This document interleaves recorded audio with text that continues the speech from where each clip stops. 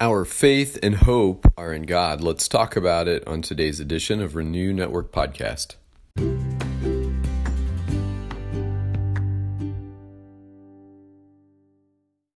Good morning, my friends.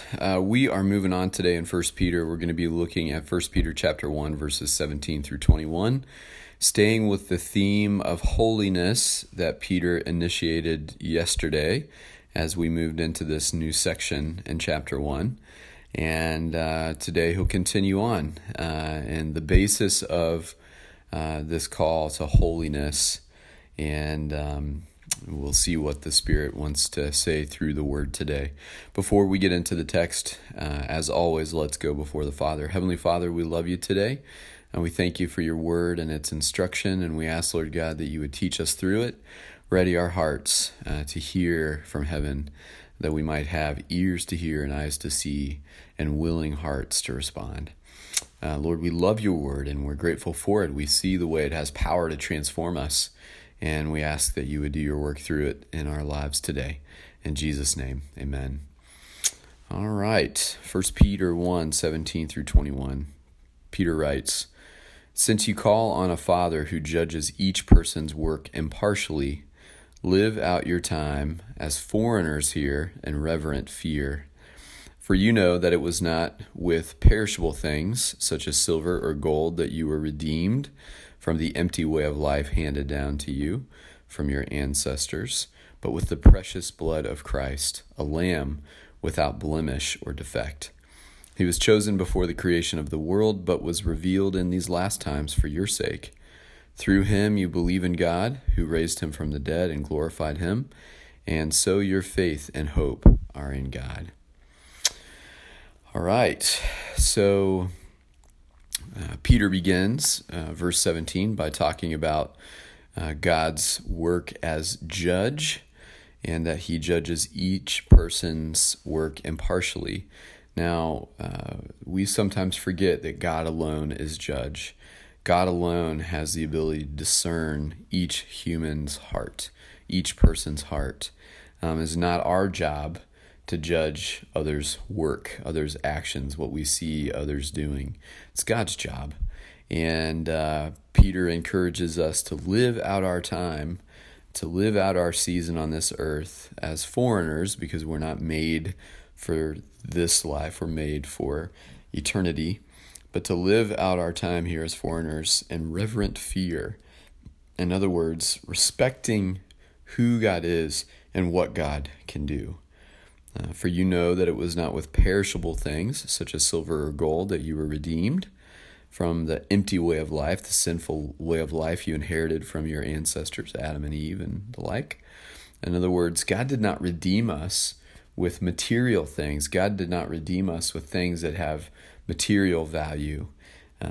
He did not. That was not the price he paid to purchase us back from the grip of sin.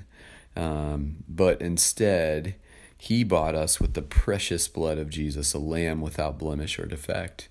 Now that harkens back to Jesus being the perfect lamb of atonement, the perfect lamb of sacrifice.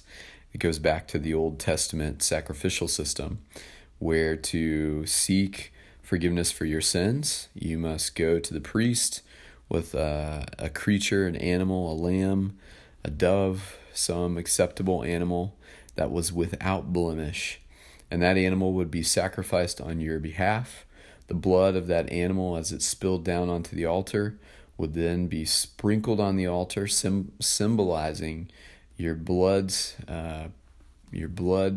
won forgiveness. And that was a forerunner of what Jesus would do for us.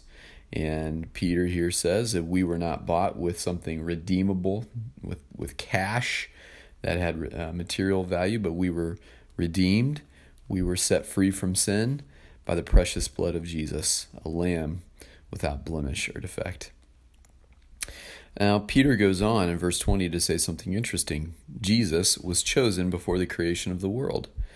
He was God's chosen path for our redemption before the creation of the world. Now that says that God in his foreknowledge knew that Adam and Eve could not handle the freedom that he created them with, and that sin would enter the equation, and that there would need to be a way of redemption.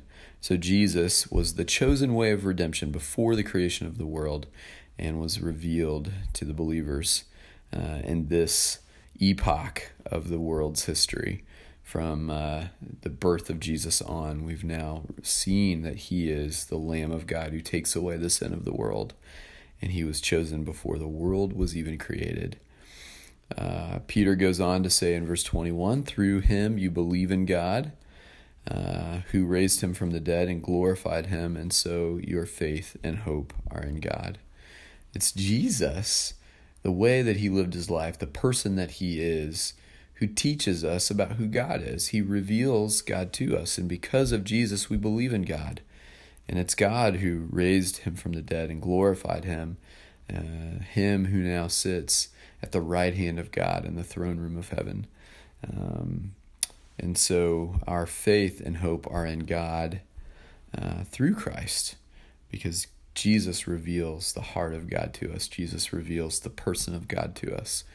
And he is the one in whom we believe and build our faith in God upon.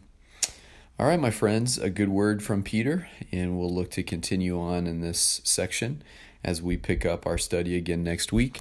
I hope these words will continue to resonate in your hearts as you consider them today, and I pray also that you have a great weekend. God bless.